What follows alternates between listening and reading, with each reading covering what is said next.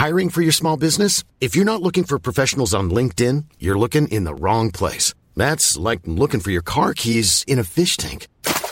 LinkedIn helps you hire professionals you can't find anywhere else, even those who aren't actively searching for a new job but might be open to the perfect role. In a given month, over 70% of LinkedIn users don't even visit other leading job sites. So start looking in the right place. With LinkedIn, you can hire professionals like a professional. Post your free job on linkedin.com/people today. There's never been a faster or easier way to start your weight loss journey than with PlushCare. PlushCare accepts most insurance plans and gives you online access to board-certified physicians who can prescribe FDA-approved weight loss medications like Wegovy and Zepbound for those who qualify. Take charge of your health and speak with a board-certified physician about a weight loss plan that's right for you. Get started today at plushcare.com/weight loss. That's plushcare.com/weight loss. plushcare.com/weight loss. Hello there, Tom Merritt here. We know not everybody has been able to hear all the episodes of Know a Little More, so sometimes we go back and re-release older ones that are still relevant. This episode is about machine learning. It was originally released July 9th, 2020. We have not added anything to it since that original episode, but enough from me. Begin about machine learning.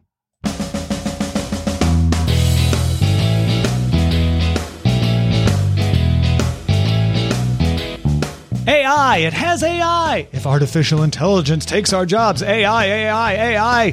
When people talk about AI, a lot of the time, I'll venture to say most of the time, they're talking about machine learning. But what is machine learning? And what kinds of things are AI, but not machine learning? I'm Tom Merritt. I'm going to help you know a little more about machine learning. Well, first of all, machine learning is real. It's out there and you use products that use it every day. A lot of people just think it's all buzzwords, but it's not. It's used in automated cars, and that's real, but it's also used in online recommendations. You're on Amazon, and it's telling you, hey, you might like this product. If you're on Netflix, hey, you might like this show. That's machine learning underneath there. If you have ever been discovered saying something about a product or a company on Twitter, and you didn't @reply them, and you wondered how they did it, was probably a machine learning system. And fraud detection is probably the one that we rely on the most, is banks going, that doesn't seem like Tom's transactions. That's usually machine learning. Now, machine learning, sometimes people say, well, it's just a really fancy algorithm.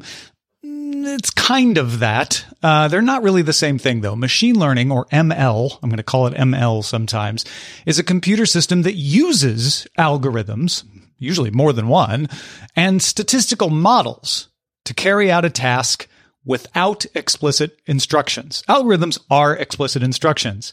So one of machine learning's advantages over statistics is that it can find structure without having to know what the structure looks like. An algorithm, you're telling it step by step. With statistics, you're saying, look for this thing. Machine learning can find stuff without knowing what it was looking for. So it's not generalized intelligence. That's what a lot of people think of when they think of AI, something that can learn and grow and move beyond its boundaries. It's not that. It's actually very constrained. It can't just learn everything and become super smart. It has a task, and it doesn't go beyond that task.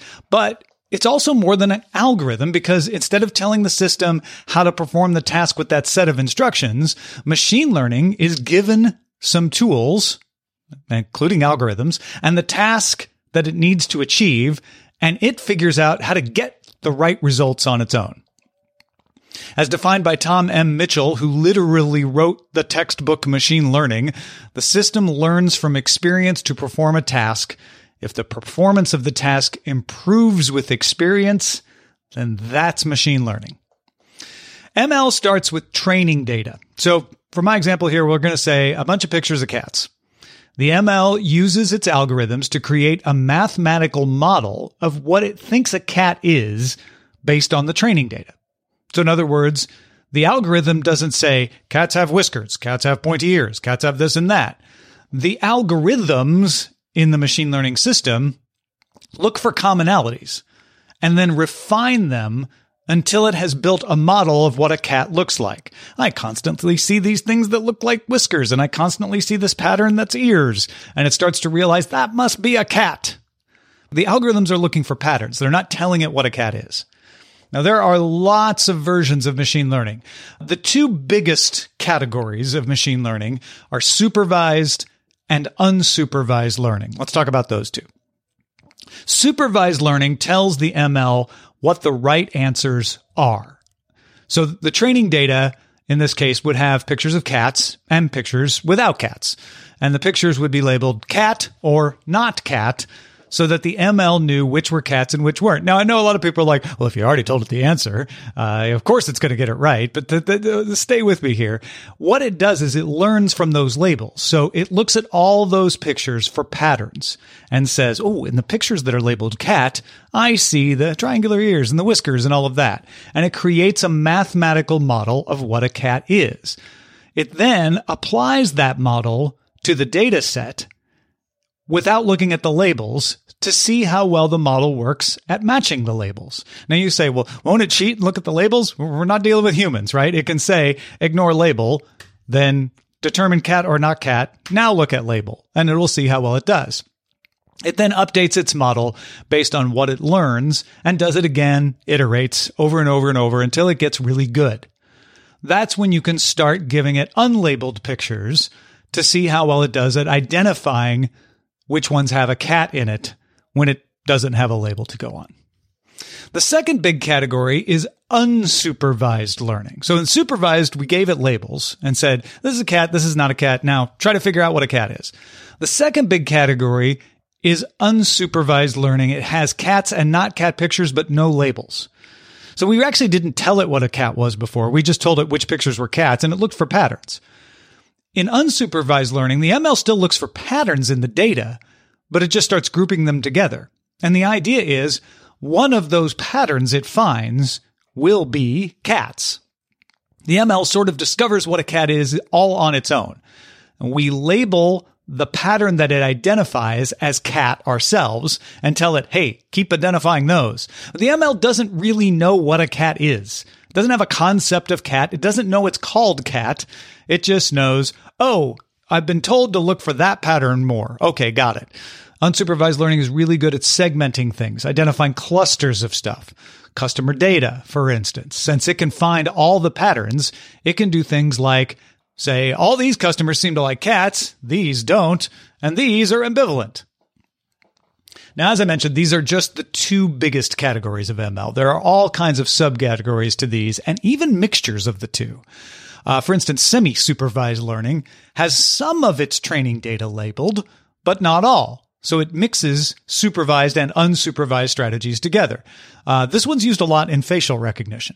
Then reinforced learning gets a lot of press, put it that way. It's used in autonomous vehicles. It's used in game playing. If you've heard about machine learning systems that play video games or play Go, reinforced learning gives the system positive or negative reinforcement for correct or incorrect answers. So for instance, if it wins the game, it knows, oh, that mathematical model worked.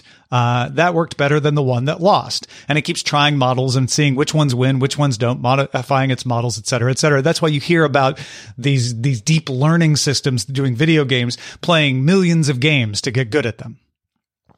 Now, what approach any particular project uses depends on what you want the ML to achieve.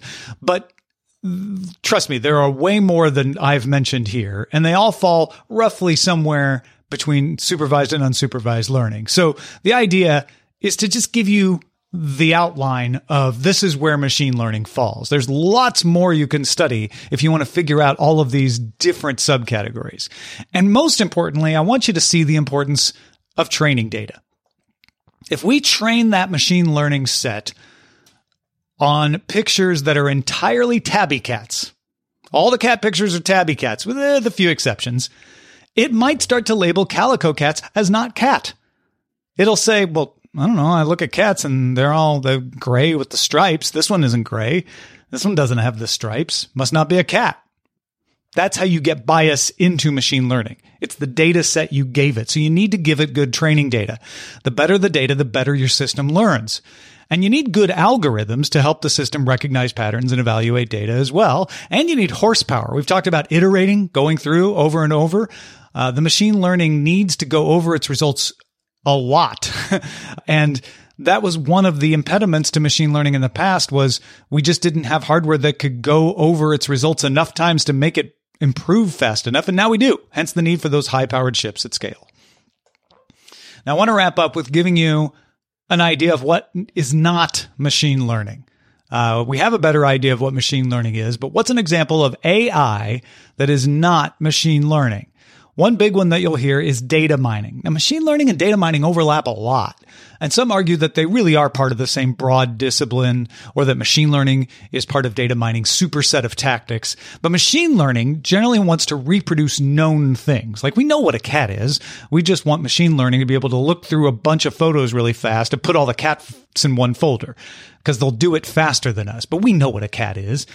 Machine learning is able to duplicate our knowledge and then do different things with it. Data mining's goal is to find unknown things. For instance, maybe we didn't know that all black cats are really good at poker until we put that data mining algorithm, that data mining system to work. By the way, I don't think that's true, that all black cats are really good at poker, as far as I know, but it would be the kind of thing data mining might uncover for us. You'll also hear about neural networks. Neural networks are a way of operating machine learning. They're not a type of machine learning. They're a way of mimicking the way the brain works to execute the machine learning system. And then deep learning is usually described as a type of unsupervised machine learning, but it's on a whole other level. We mentioned it when we were talking about reinforced learning. It basically takes large amounts of data, all the computer power it can muster, and specialized neural networks. There's a lot more to that as well, but it gives you an idea of the branches off here. So there you go. This will not teach you everything you need to know about ML, but the purpose here is that when somebody mentions machine learning now, you should have a much better understanding of what that means and how it's different from other things it gets lumped in with. I hope that helps you understand better.